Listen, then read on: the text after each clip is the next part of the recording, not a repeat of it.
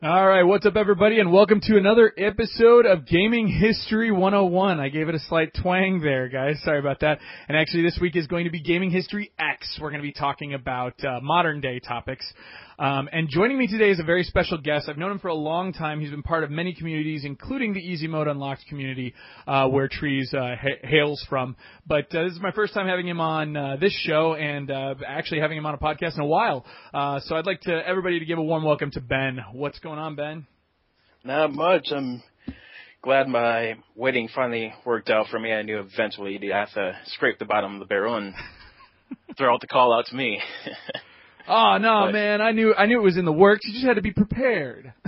Exactly, right? Lots of preparation. But welcome to the show. Now, we were talking about just before the show, this year you recently started your own podcast. Yep. And it definitely bears repeating on this show. So for those looking for it, it's well, I'll let you introduce it because I screwed it up when we were talking pre-show. That's all right. Everybody does. Usually it's Podcast Junkies. But the actual name of it is Platform Junkies. Probably easiest way to find us is just on Twitter at Platform Junkies. A lot of you people will probably know Chocobo Moshpit. He's one of the guys on there with me. Also is Josh Noise and Veronica, when she's not falling asleep to Disney movies, she's on there as well. Oh, well, there you go. It's a great show. I haven't gotten caught up yet, but I've definitely been listening. And yeah, your mix of not only topics but breed of hosts definitely works well. So thank you. So I highly recommend people to check it out. So, all right. Well, and the IRC, I'm going to try to keep up with you guys. We're going, it's going to be a little crazy because this is going to be a little bit of a quicker show. I have something going on, so we're only going to be going 1 hour. But the ever popular topic is Steam machines. So earlier this year, actually within the last month or so, Valve finally announced in a 3-tier announcement the Steam machine. And while SteamOS is very cool, and we'll kind of touch on it for a sec, but it's basically a Linux-based OS that basically is dedicated to gaming. So essentially works like an OS on any console, and basically will be compatible with any Linux game. And the hope is that with the graphics drivers and less resources being used by other platforms, most notably either Mac OS or Windows, you won't have you'll get more optimal games and quality out of the same hardware. They also announced a controller, and I'll be honest with you, Ben, we may not tackle the controller just because it's a feat in and of itself. That's true. But it's a very interesting touchpad with random buttons that are hard to tell in a picture that basically tries to do its best to emulate console gaming and keyboard and mouse. Or, sorry, not keyboard and mouse. And from what I hear from people I trust, such as Super Meat Boy developer Team Meat and various others, it works as well as you would think as a mouse replacement, even in RTS games. So while I think that remains to be seen, that's that. But I think the biggest announcement they made was they're finally unraveling this long spoken of Steam machine, the console, the PC that hooks up to your television and works in big picture mode, much like a console.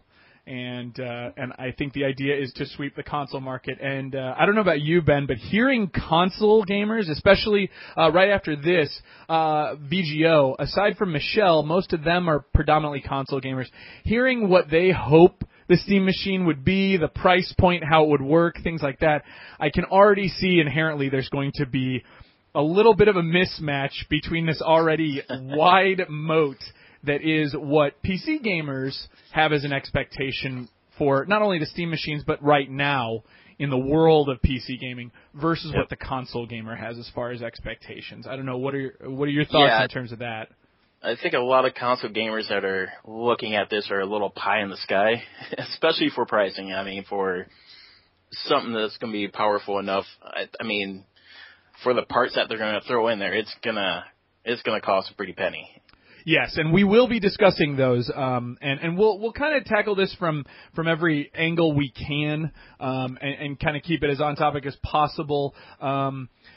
as much as people like to joke that I'm a PC elitist because I recently built a rig and I've been playing games on it, honestly, I wouldn't go that far. My rig is fairly mid-level. It's not going to be able to compete with a lot of the things even coming up on the generation. Watch Dogs, it was not spec'd for, at least at recommended settings. And so I wouldn't say I'm that much of an elitist, but I definitely bounce between the 360, the PS3, and the PC kind of seamlessly these days. Now, as far as I know, for you, Ben, it's somewhat the same circumstance. Yeah, absolutely. Kids running around in the garage out here, good, man. So I'll try to ignore them. But yeah, mainly 50-50. Okay, cool. Well, and so I guess where it stands with that is we're going to be we're going to do what we can to try to stay as even keel without any leaning on one side or the other versus pro or against PC gaming. Although I would argue both of us are prepared to at least discuss the ins and outs of what's expected from PC gaming, especially me as I tried to build a rig and saw what people were recommending. And I know we're kind of mixed in the chat as well, so I think that'll be good. But real quick to give an idea of what we're going to be talking about. So the problems facing these are the problems. These are why I think console gamers really. I'm already getting shit from Andy. This is what I think console gamers face with Steam machines. And hopefully they're hoping they will attempt to solve them. I'm pretty negative towards the possibility of this, but we'll see. I think first one is cost. And we've already kind of hinted at that. Next one is hardware and software knowledge that's kind of inherent to building a rig. Most people will tell you can't pre-buy a rig. There is still that tough hurdle, and Ben, I don't know how much experience you have with it, but the whole concept of if you buy a gaming laptop, you're kind of locked into time, much like you are when you kind of build a rig that's not prepared for the future. Yeah, the ability to upgrade a laptop is pretty much non-existent. I think all you can really do is upgrade the RAM and the OS. Right. Like so now, laptops are kind of locked in on their graphics card, and let's face it, one of the most common upgrades you'll make to a PC right now will be graphics card. So that's kind of where we're at right now. The graphics card kind of defines your rig, not solely, but it's the big factor in upgrading. So we've got that knowledge, and then there's always the software knowledge, which is getting all this shit to run right, setting it all up, and the ever-loving word that makes every console gamer tune out immediately, drivers. Lovely world of the drivers, that little piece of software that tells your Windows PC. I don't know, do you know if Mac uses drivers? I'm guessing it does not. I have no idea. I've never dealt with a Mac before in my life. Well, sorry, Mac users. I can't answer that question, but from what I've been told from, Apple Juice fan and critic Sean Freeman and various others, the Macs at least used to not be very intensive on that. But for most of us who are Windows PC gamers, especially running like Windows 7, Windows 7 64-bit, yeah, you're talking about needing drivers, which basically are software that tell your hardware what Windows should do with it, or tells Windows what it should do with your hardware. That can be a big problem. And then last but not least, definitely is compatibility, because, you do know whenever you buy a PS3 game that if you put it in a PS3, it will run. That's not really the case with almost anything you buy on the PC front. There are no guarantees that anything will run on your PC, right? Yeah. Most of the big title name games, you're pretty well set if you have a decent PC. But once you get out to the even the AA games, it gets hairy fast. Yeah, well, and some of the things I think about are just talking to people now, especially because with a lot of clearancing, on the PC front, a lot of console games that were very popular this generation are getting now kind of just dropped on the PC front in terms of cost, and lots of packages sold and stuff like that. And to this day, I still hear people constantly going, what? Because there's no native support for BioShock 1 on the Windows 7 platform. You have to do some finagling there, some wheeling and dealing.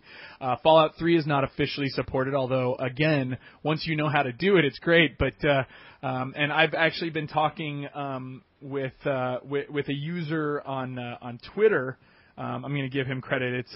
I think it's pronounced RargDev, but the username is at RAWRG Dev. Sorry, RargDev. And he and I have been going back and forth trying to figure out why his copy of BioShock 2 wouldn't run for about forever. And of course, a lot of that stuff is the ever-loving residuals of Games for Windows Live and the great DRM that's launched this generation. Mm-hmm. Yeah. So, and again, all this stuff just makes console gamers just pass out. But I can't count how many games I've booted up, and there's something where you have to deactivate physics, you have to change some settings around. Yeah, it's always an issue. Yeah. Oh, and also all those little things you hear like PhysX, TressFX, what's anti-aliasing, and so we'll kind of delve into all that stuff a little bit because the new generation's on the forefront, and there's a lot of things that, so I guess a little bit more than just Steam machines is the whole concept of a Steam machine. So that will also be discussed by us, where like our console gamers, even if you get a Steam machine at the price you like, do you think console gamers can like move over? But there are some benefits to dealing with PC gaming, which is why every console gamer at least considers PC gaming from time to time. So, but since we've already kind of delved into it, and since I've been talking a lot, I'll let Ben get some words in edgewise. But so first and foremost, let's just clear the air. You have a gaming rig, correct? Like one that can play current games? Yeah, I got a GTX 460, so I'm lagging behind a little bit, but I mean it's handling anything I throw at it for the most part. Yes. And the things that I can't handle are not the graphics card problem. It's mainly just bad programming. Yes. Optimization is definitely an issue that becomes very clear on the PC front. Because I have a GTX 570, and Alan Wake lights my computer on fire. Oh, really? Like, mine runs that with no problem. Oh, no, my PC runs it no problem, but it gets hot. My card gets hot, my quad core gets hot. I have to kind of open up the side and throw a fan on it, an extra fan.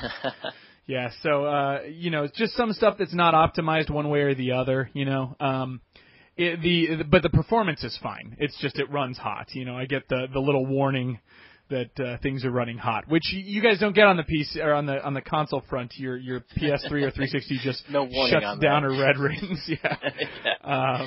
But again, I really think that'll be fair. But so cost. So a lot of people have talked this ideal world, and I think you kind of hinted at it, Ben, that a Steam machine will be $300-400. Yeah. And the console gamers think that's about as high as they can go. Which I'm going to be a little bit of a dick here, but just realize, guys, I'm being devil's advocate. I find it extremely ironic that in the same year that we were both prepared for the PS4 and the Xbox One to be $500 or more, and coming out of a generation where the PS3 was $600, that someone can so nonchalantly toss out a price point of $300 to $400 for a Steam box. Yeah. Because it's just simply not realistic. And I don't know, Ben, you tell me, but I'm looking at more the $800 to $1,200 range seems to be a little closer, maybe even a little liberal, little not conservative enough for the price point of at least the Steam Machine betas we've seen discussed. What are your thoughts on that? I think $800 is a pretty good price point for getting something that's going to last you throughout the console's lifespan and beyond. I mean, that's something that's going to you can make a beefy machine for $800, and comparing it to what the consoles are going to be, it's going to run better than the consoles, what they have in there for sure. Right, especially the upper echelon ones, and I guess we'll just dive into it. But real quick, just saying in the chat, there's a lot of discussion about graphics cards. We can get into it at a different time. We won't get into it here, but basically, just so you guys know, from the NVIDIA standpoint, anything that ends with a 60, 70, 80, or 90 is your gaming end ones. And the other ones can run them. It's just not as well. Andy in the chat from 42 Level 1 podcast was like, oh no, my PS3 lets me know when it gets too hot. Well, yeah, mine too. It sounds like I'm on a runway and a jet engine's about to take off. That is true. Yeah.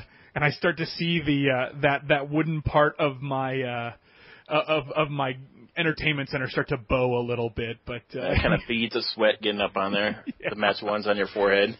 That's why I like the launch PS3s, because they had the thickest wiring and the most heat sink and stuff like that. So they've got a lot keeping it alive. I still have not Yellow Light of Death or lost my launch PS3, so it's still sticking strong. So perhaps that was my problem. I got in a little late. I've heard differing opinions, although the new ones are much better at saying cool, so there's that. So they're much quieter. My God. Yes, I do have a Thin. I sold the Thin at the last minute to kind of help fund my PS4, so I didn't think I needed 2 anymore. But for a long time, I ran 2 in my house. But yeah, so okay. So first of all, with cost. Now we've heard a couple of things from Valve. For starters, it sounds like any rumors or hints you're hearing in the $100-$200 range of a Steam machine are solely streaming devices. Mm-hmm. This is possible, but I do think there's still a barrier to entry. One, you've still got to have a PC that's a rig, so it kind of defeats the purpose to any console gamer. Would you agree? Yeah, absolutely. Yeah. Yeah, that's the whole point, is just getting a cheap box. And, yeah, if you have to have an expensive box and a cheap box, yeah, it doesn't quite work out right. Yeah, so it works for gaming people. I can see where that's like something for maybe you or me if we wanted to move it to a different television. That's not exactly my setup, but I use my gaming PC for nothing but gaming. And I would argue, and that's probably the biggest barrier for PC gamers, most PC gamers do not do it that way. I would believe that they use it as their PC as well. Mm-hmm.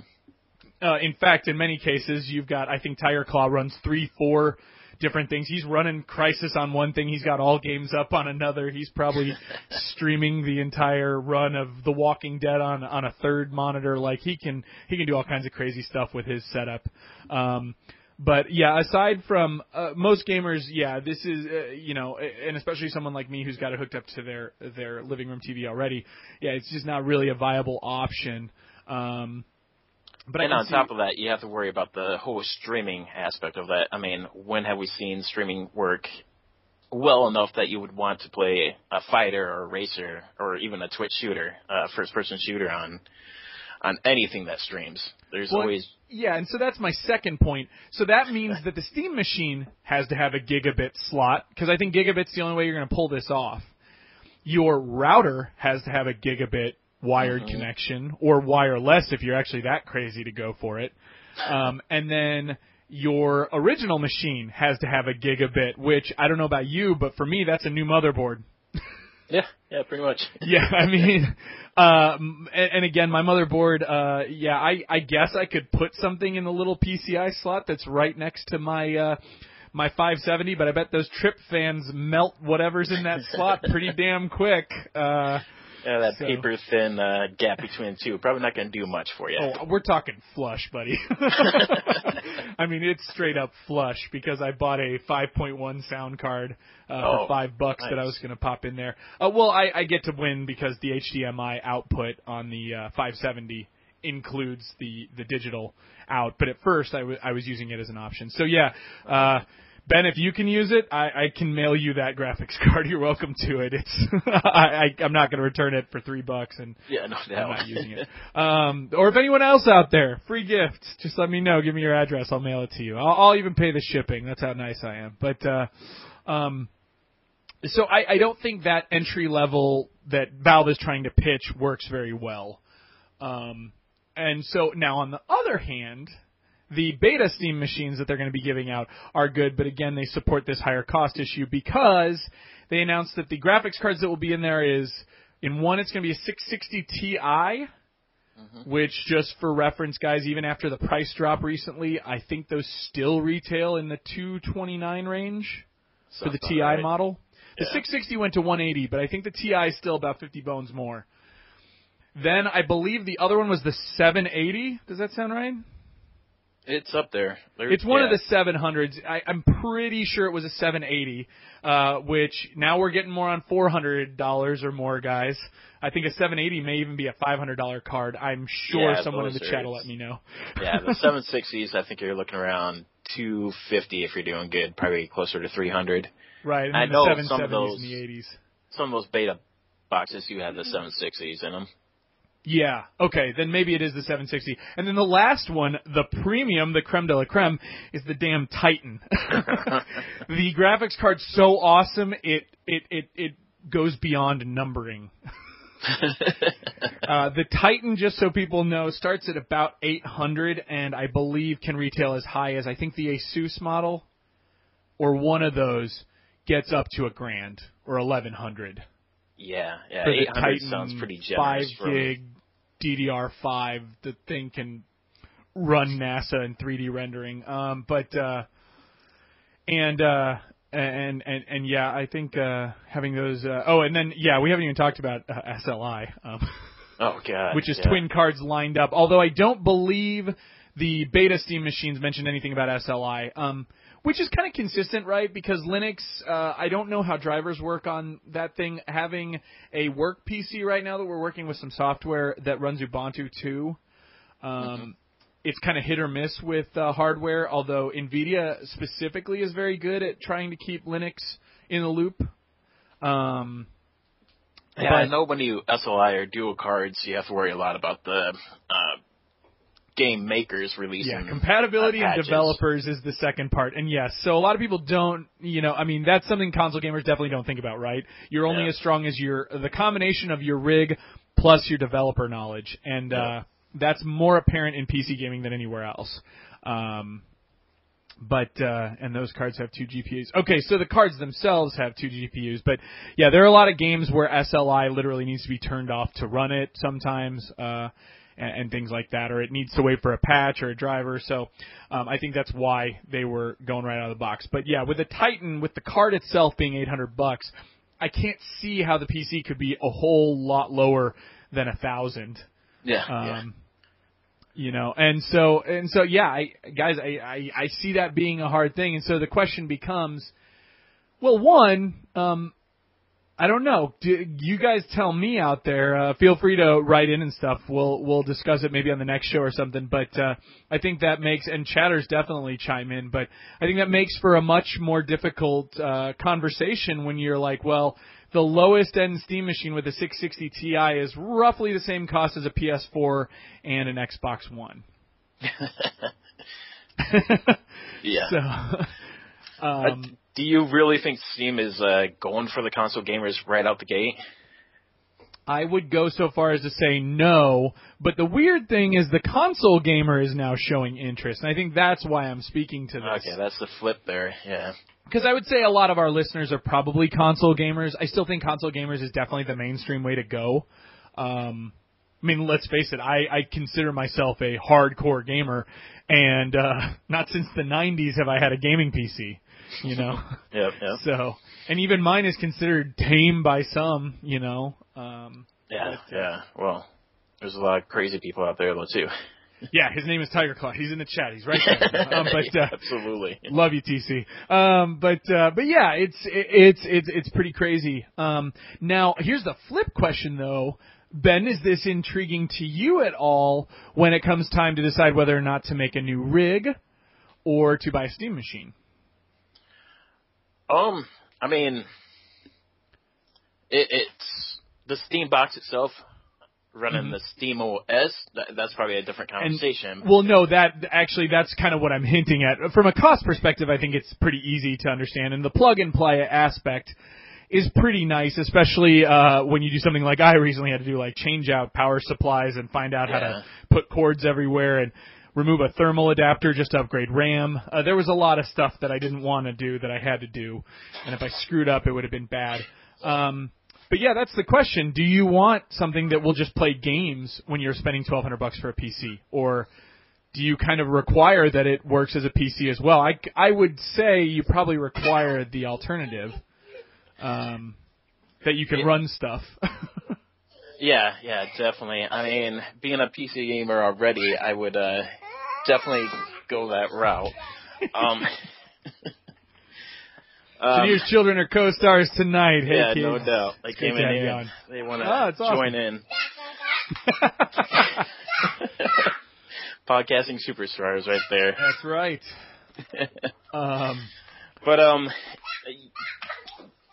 With the Steam OS, I would not go that route myself just because I have the knowledge. I mean, you can get a PC rig on a Windows machine to boot up, and you're instantly got Steam booting up. Just hit the middle Xbox button, and you're in big picture mode. So the compromise that you're making between Windows and Steam OS, I don't think it's worth it to go with Steam OS if you know what you're doing. And that's the caveat there, is most console gamers don't want to go through that hassle.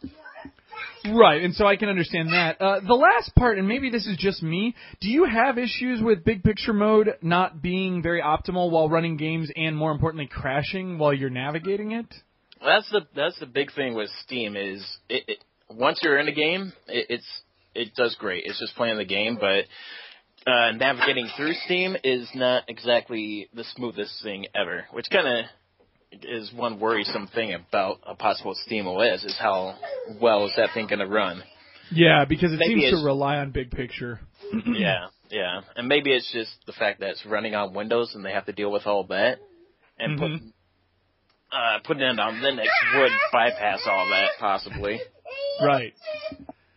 Well, and so that's definitely a concern. And then I think the last part, as we've kind of talked about, is and even Tiger Claw, I'd love to hear your word on this. Do you want something that only runs games, or do you want something that can actually run, operating systems and do different things? Because just because SteamOS is Linux based does not mean that it's running Ubuntu or whatever. It doesn't mean you can, just post apps wherever you want to. I believe it will run like a console. It will be a Steam machine, so. It sounds like they're going to keep it very open, so, I mean, you can tinker around with it as much as you want. Mm-hmm. But I see them utilizing the app circumstance that, like, PS3 and 360 and obviously Android and iOS have used, but who knows? Yeah, I mean, they don't mind if you hack it, I can tell you that much. Yeah, definitely. Well, and a lot of people are saying, what about taking the hit? Consolidating the price and taking a hit because you'll sell software. And I don't think they can do that. And I'll tell you why. This is not my own idea. I think it was on a Shack News, but it might have been on Giant Bomb. Sorry, on Weekend Confirmed, but it might have been on Giant Bomb.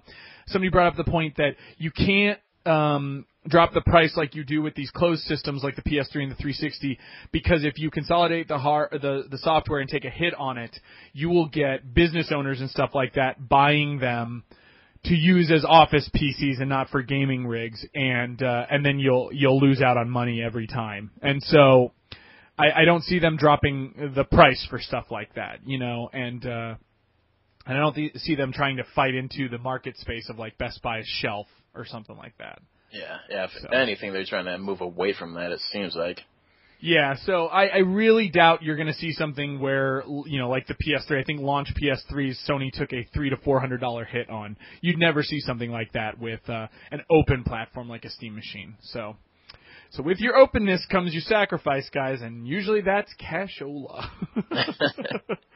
And a couple people are talking about it. Yeah, there is, especially TC saying, yeah, he pretty much, it's not just for games, it's for everything. So, a Steam machine limited to games can be an issue as well. So let's talk about knowledge, software and hardware. Obviously making a rig and stuff like that, as we've talked about, there's some things we know, some things we don't know. I don't know about you, Ben. I'm not in the tech world as like a profession. I majored in journalism. I work in the healthcare industry in a pathology department. I know more about tumors and surgery than I know about computers, although the two are somewhat similar when you start getting into them. I can see relations, yeah. Yes.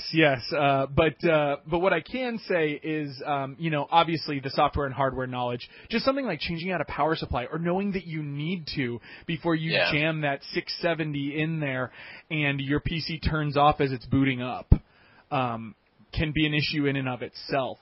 And I know that console gamers don't want to have to think about something like that. So the Steam Machine definitely removes that. And there has been lots of talk about plug and play. And let's face it, Ben, I mean, with the stuff you would upgrade, which is, like you had said, pretty much hard drives, RAM, and graphics cards, those are very easy to replace in even a gaming PC. Now, a Steam Machine with an open socket like you have with, like, the PS3's hard drive, I don't see console gamers having much of an issue with that part of it. I think that could be successfully fixed. And I might be dangerous in saying this, but can I safely say if you're going 8-core, you're probably pretty safe for a while? Yeah, definitely. I would like to think 8-core, like, again, you might get more processing speed, but we were a dual-core society for a long time in the PC gaming world. Yeah, I still think dual cores are probably about half of the PC gaming market out there. Mm-hmm. It's just now, with the new generation, it's just slowly switching to that quad core. Yeah, and then you got the weird outliers like the 6 and the 8 cores and stuff like that. But again, people are talking about it in the chat. A lot of developers can't even use them properly and things like that. The processor, much less of a factor now than it was, say, 10 years ago. But it's still there. But so when you remove that, then the last one is software. And again, I think that can be fixed as well because once you have a Steam machine, again, that's the hard part about PC development, right? You're building for every PC and combination that could possibly be out there. Mm-hmm. But if you have like 3 main models of Steam Machine, or even let's go crazy and say 5 to 10, I think if developers optimize for those models, you'd be good to go. Plus, and you tell me, do you think I could foresee myself building a machine on my own that replicates the specs and hardware that's in a Steam machine, especially if I know that the PC game coming out says approved for all Steam machine, compliant hardware or something like that. That is the new way to make PC gaming a little bit more like, console gaming in a good way. Yeah, if you can just sit it by your TV and have a controller hooked up to it and only occasionally have to hook up a keyboard and mouse to try to problem solve, that would be ideal for sure. And I can do that. Like you said, big picture mode can crash on you, but it doesn't crash while you're playing the game. Yep. And so oftentimes I do that. I just turn on my PC. I give it about 30 seconds. It boots in about 30 seconds. And then I just turn on my Xbox 360 controller. I have a wireless adapter. Nice. Steam auto-populates, so it's already running. It just runs into big picture mode, turn on the TV, and boom, there it is. It's just waiting in the menu. And if I'm going Alan Wake, which I'm playing right now, you just press or A and go. It just starts up. So, I could see that going that route. But, yeah, I think the Steam machines could successfully remove the software and hardware knowledge base, but then the last part is compatibility, right? Mm-hmm. If you're going to sign on for a Steam machine, you want all the benefits of Steam, and that goes up to and including things such as running BioShock 1 because it's on Steam, running Fallout 3 because it's on Steam. And the question being, what can those do? Now, granted, I'm sure someone will point out that that's an OS issue. That's a Windows 7 OS issue specifically, and DirectX issue. And maybe if SteamOS can speak to those, that can also fix it. But I think you're going to have a hard time. Those Steam Machine things better work plug and play. Yeah. Insert disk, download game, go. Because if it doesn't on a Steam Machine, people are not gonna go search the Tom's Hardware forums and the where else do we go? The Steam forums are a great place to find out why your game's not working, and they're definitely not going to open an INI file in Notepad and adjust DirectX settings. Now, if you have to do something outside the game menus, that's an issue. That's where it's going to fall apart right there. Yeah, so I'm curious to see how it goes. Would love to be one of the chosen 300, but I doubt it. No. What are we? I think I looked recently. I think it was up to like 480 or 600,000. It's up there. It's near 500,000, if not having broken that echelon now. Wow. So I pretty much have a better chance of going and running the Powerball to pay for the rest of the year's worth in bills than getting a Steam machine. But you never know. And it's free to sign up. It doesn't cost you $1 ticket. Yeah, exactly. Why the hell not? But yeah, so I'm not sure. I guess the last question, I really want to open up to you first. So who do you think the Steam machine is really for then? I would say it's for the future. I think right now PC has momentum, and PC gamers, and obviously it's getting console players to talk about PC games as well. So, I mean, that's the first step, is getting interest from them. They're still going to buy their PS4s, Xbox Ones, whatever. But this thing is going to be around for a while. It's going to be, if it's minutely successful, it's going to be moving away from Windows. So Steam is going to have their own thing going on. I mean, right now, most PC gamers are talking about just getting smaller boxes, like you were saying, just put it by the TV and have it just boot up to big picture mode, just have it act like a console. But nobody's really talking about buying a Steam box for that because of the OS, because of the cost, because, I mean, they're PC gamers. They know what they're doing. They can do it cheaper. They can do it better on their own, most likely. But, I mean, this is something... Well, and Valve encourages it. Like they've said, don't just think it's Steam machine stuff, because Valve doesn't care how you're making it. No, not It's at all. actually easier if you do it yourself. Valve will gladly give you a how-to guide. Definitely. For free. And they'll include it in the download of SteamOS. But yeah, I get what you're saying. Like, yeah, I mean, okay, so then on the flip side, yeah, do you see? Because obviously that is future planning, and I mean, I think another thing people aren't thinking about is PC gaming has been able to just blow away console gaming so easily because of how redonkulously long this generation is. Yeah. I think it is the longest, if not it's the second longest generation. The only other one I can think of is the 16-bit era, which was circa 1989 all the way through to 95. And I do think that's only 6 years. Mental math. So this would be the longest generation. Well, maybe 32-bit lasted a long time. But anyway, the point being is, yeah, this is long. The entire generation lasted about as long as the PS2 did, which is pretty impressive. I should also point out, TC is talking about there's a Linux program called Wine, which lets you run Windows PC games. So that's another option they could do.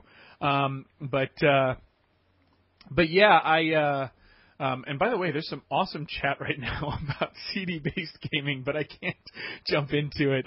CD consoles like the Philips CDI and the PSX, the Japanese that's right PSX. up your alley. Oh, I know. I just go nuts over stuff like that. But anyway, so yeah, I could see it. To be honest with you, a person like me, if I finally decide to upgrade my Steam PC, I won't want to use it as a computer. I still use laptops and stuff for a lot of my journalism stuff, and I'm really a separation of church and state kind of guy with that stuff. Gotcha. That makes sense. Like, I seriously, I know it sounds stupid, but I have old, bought in city auction Windows XP PCs all over my house. I capture my gameplay on one laptop I bought at an estate sale for $60. It's an old Acer that was running Vista terribly. I wiped it and installed XP on it with no drivers and just used that, and it runs lightning fast up here. This is a PC that if it got AIDS, I wouldn't care. And then my gaming PC is only allowed to have sex with Steam and Origin. There you go. Like yep. it's not allowed. It's unprotected sex, but it's not allowed to have sex with anybody. It's in a marriage. So that's kind of interesting too. But it is really the way I do it. So I could see myself actually. So I guess I would be one of the few who could see myself going with a Steam machine. But again, it's going to take literally years of having the machine out to convince me that SteamOS and Big Picture and all that stuff is going to work properly. And I am not keen on that controller, I'm sorry to say.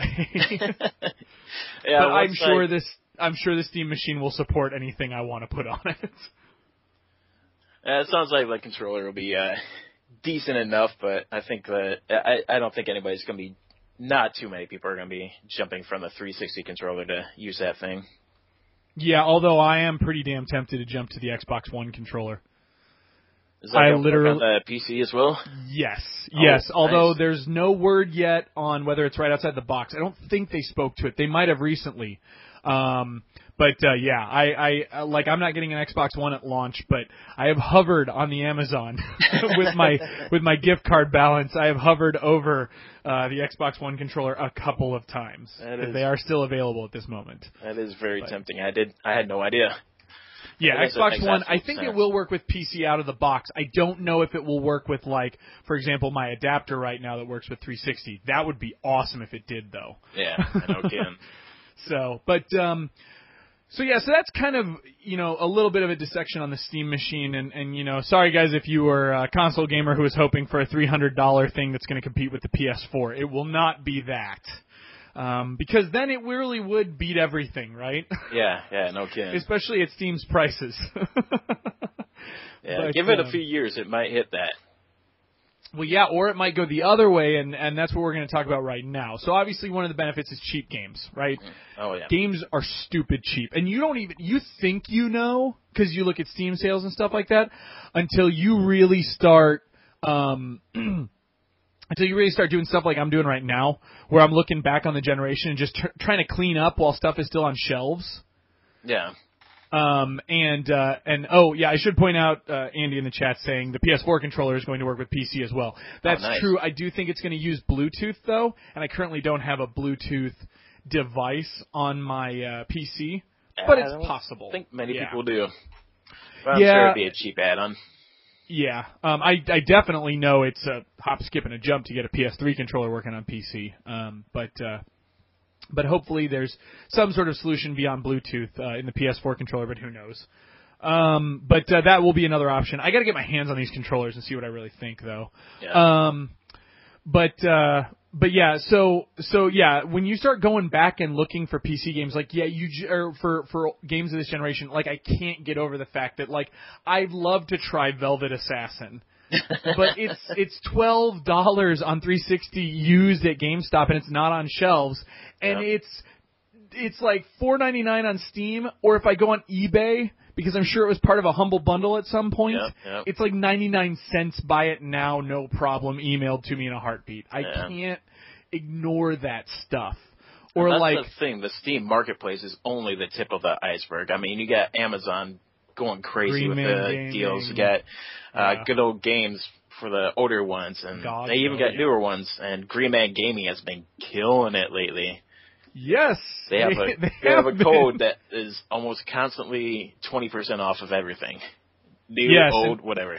On sale. Well, GameFly has been impressing me a little bit. You just got to be very careful, even more so than Green Man Gaming. Green Man Gaming is pretty safe because if they talk about anything on being able to sell your game back, you know it's their download service.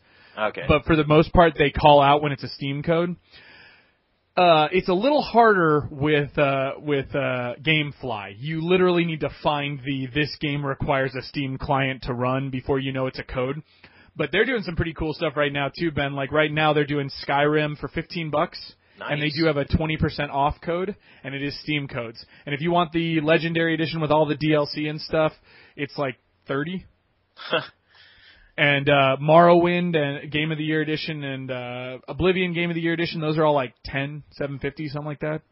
So you can do some pretty good cleaning up on GameFly as well, but GameFly, be very careful making sure it's Steam. And the reason I say Steam is because I love Green Man Gaming, I love GameFly and things like that and the services they offer, but at the end of the day, because especially now that we've seen these games for Windows and stuff falling through, I can't really trust they're necessarily going to be there.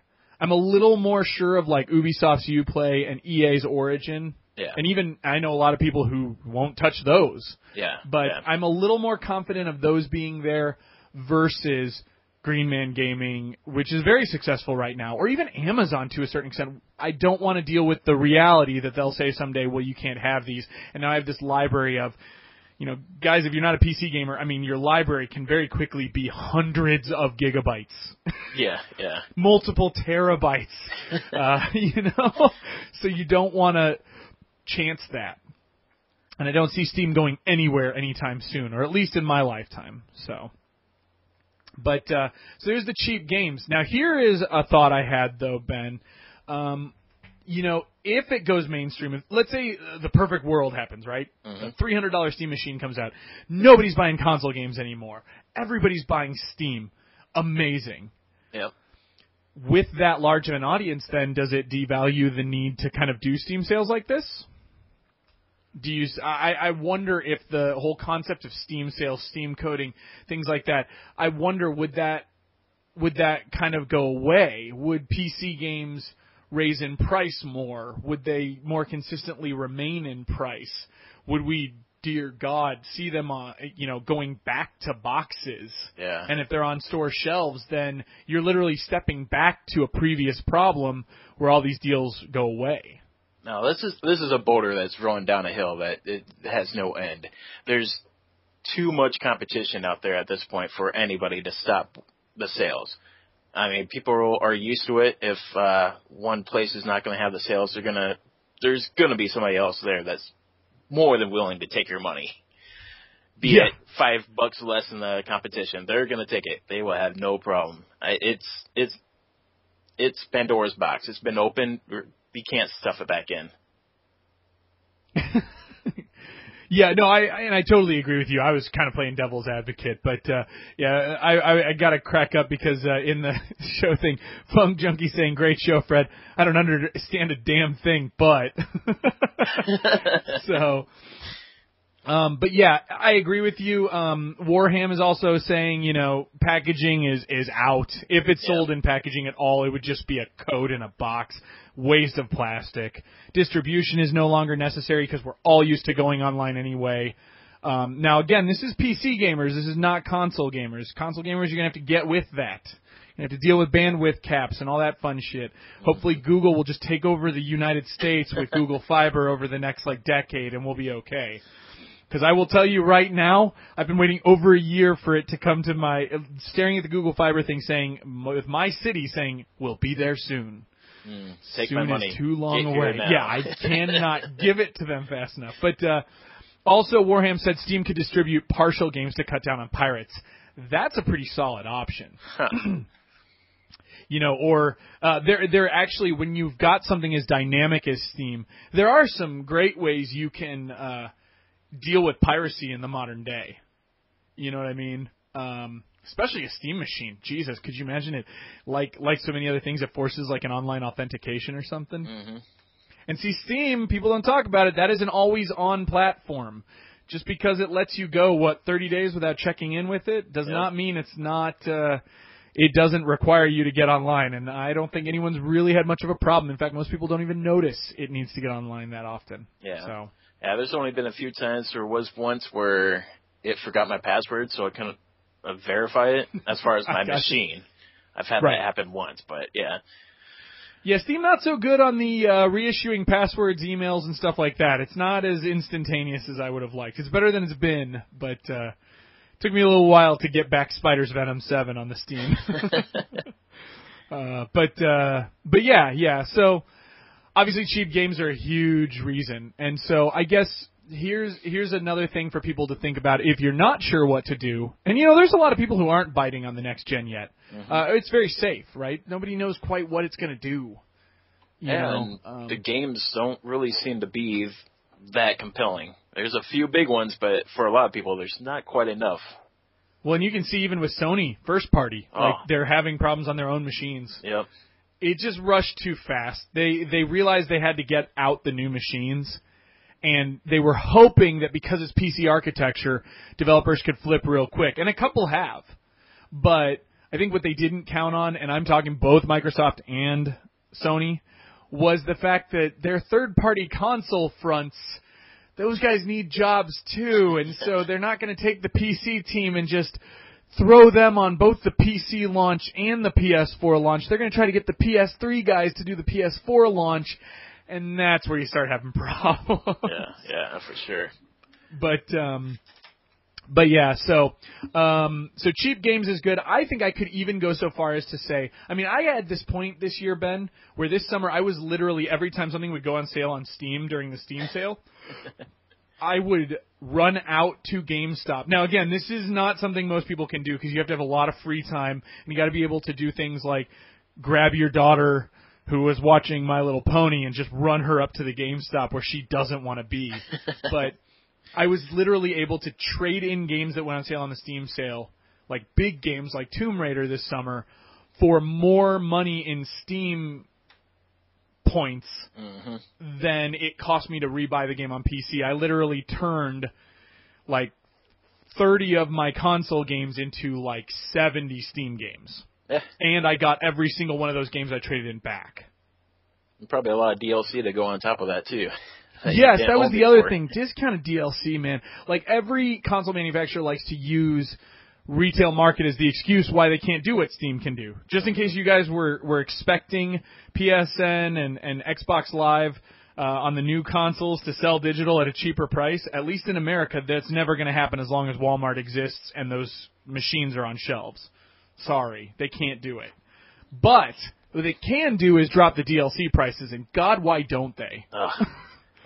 That is a stupid untapped market. It is so frustrating. I mean, you get a good deal on the game, get it for like $10 or something like that from GameFly, whatever. You go online and you want all the content. Well, you got another $50 right there. Yeah, so much for a good deal. That recently happened with me again. I forgot what game it was, but it was cheaper to buy the game with all the DLC for like $2.50 than it was. Oh, you know what? It was Alan Wake. I wanted to play American Nightmare. It's $15 on Xbox Live, and I was like, yeah. Or I could buy Alan Wake Collector's Edition with soundtrack and the download content and American Wasteland. It was on the Steam sale for like $2.99. Yeah. Battlefield 3 quickly went that way as well. Oh, yeah. That was huge. Yeah, the DLC. And they are those games where the DLC is the stopping point, you know? Yep. Game of the Year editions would not be so popular if DLC hadn't hit that point.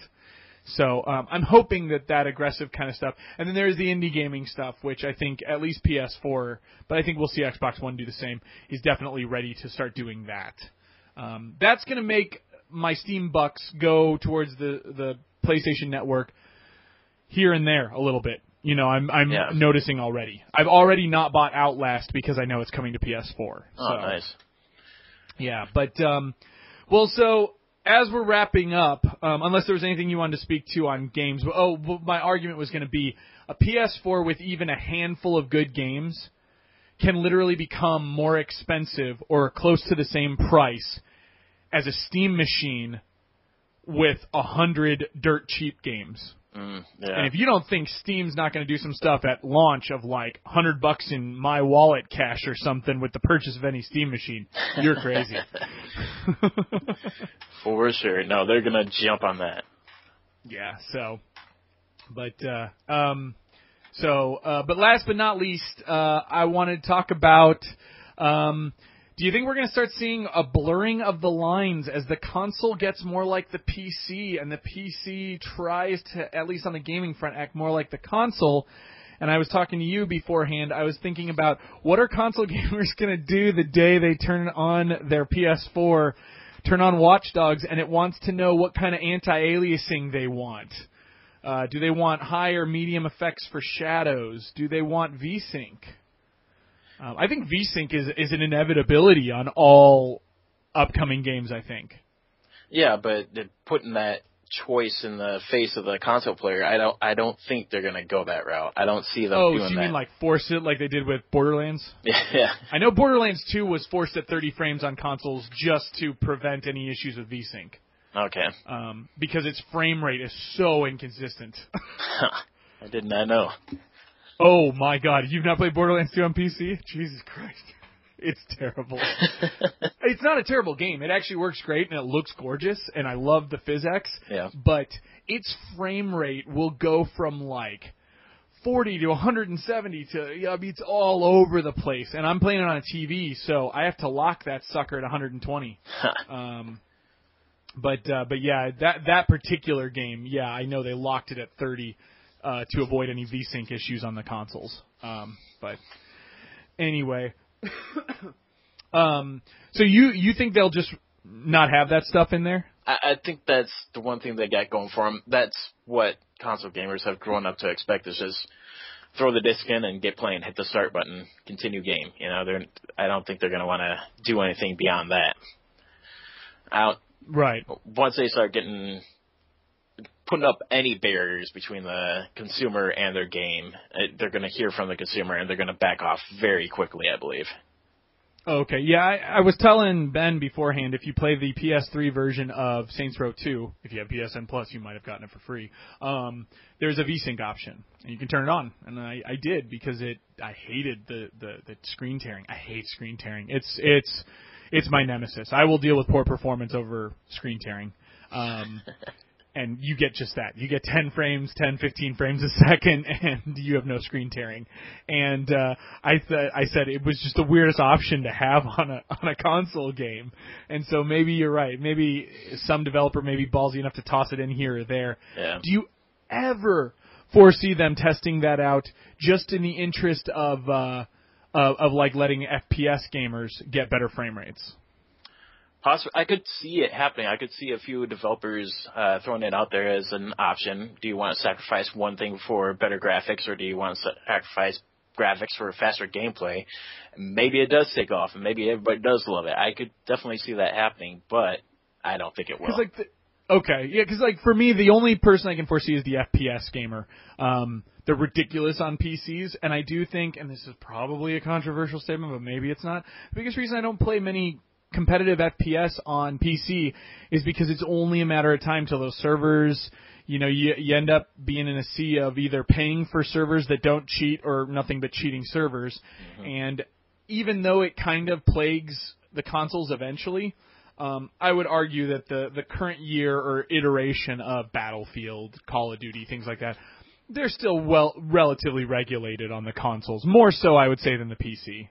Yeah, so, yeah, it's always I don't know. I guess shoot. Battlefield 3 was pretty safe on PC this time around, but I don't know. Actually, no, I take that back. I've heard very differing opinions on that.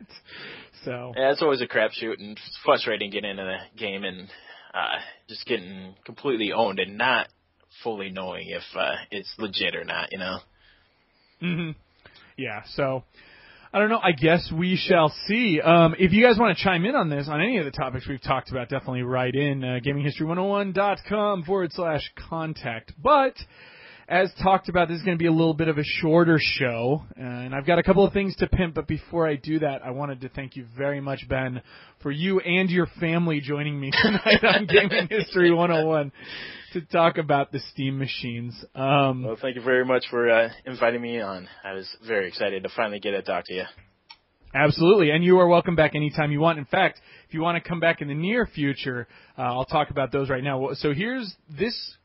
Starting next week is going to be one hell of a month for me on Gaming History 101 because lots of stuff's going on just like everybody else. But starting next week, we're going to do the very the long-awaited Jam and Alan from last week's show, Tears of a Feather, are going to come on and we're going to talk about Silent Hill and Resident Evil. We're going to ping-pong back and forth in order from the first game of each and then moving forward. So obviously it's going to be a little Resident Evil heavy in the beginning, but then Silent Hill takes over in the PS2 era, while Resident Evil tries to figure out how to make a PS2 game, or a GameCube game, shall I say. But that will be going on next week. It will definitely go down to the wire right up to VGO. And week after that, we've got, we're going to have, I believe, Isaiah and, I know the second guest, but I'm blanking on him right now. I'm sorry. But we're going to be talking about the generation in review. And I'm talking about everything, the 360, the PS3, the DS, the PSP, all that stuff. We're going to go back and look at it and the trends and things like that. Oh, and James, listener James, should be joining us as well. Sorry about that, James. That's probably also going to be a long show, but we're going to look more at like trending stuff, like HD becoming a thing and online gaming becoming a thing and stuff like that. So, and then we'll dedicate the last half an hour to just talking about all the games we loved. Then the week after that, we're going to have Matt O'McFly from VGO, Matt Bradford. Tiger Claw's asking, will there be a Gaming History 101 Halloween episode? That will be just before Halloween. It'll be 2 days before Halloween, and that will be next week's Silent Hill, right? Yeah, that's right, before Halloween. Yeah, that'll be the Silent Hill Resident Evil one. So, anyway, we'll be having Matt Bradford on and maybe somebody else. Ben, you're welcome if you wish to talk PS3. We're going to talk about the PS3 from launch to current, to honor the 3 days later release of the PS4.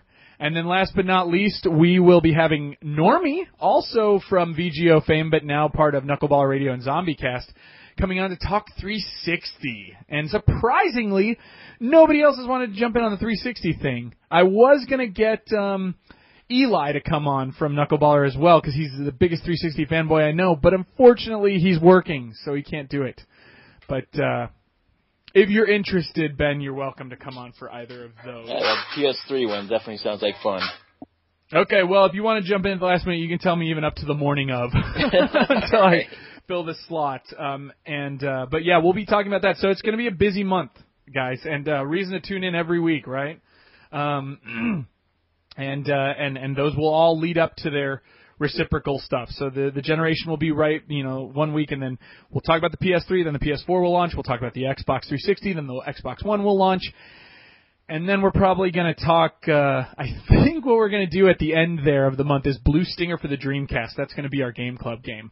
So if you haven't already picked it up, or if you want to play it for the show, make sure to grab Blue Stinger for the Dreamcast. Me and Trees will be talking Blue Stinger. So that's how we're going to wrap up November most likely. But yeah, thanks for coming on. Until next week, I guess we shall say keep gaming. Oh, and remember to check out Ben's show, Platforming Enthusiasts? It's Platform Junkies. Junkies. Why can I never remember? It's on my podcast app, too. It's so good. funny. So yes, so definitely check it out. It is a worthwhile. All you have to do is listen to Ben and Chocobo and the various others, but you two are the ones that I know the most. I know your personalities to know that that's a worthwhile show. So definitely check it out, and we'll call it a week.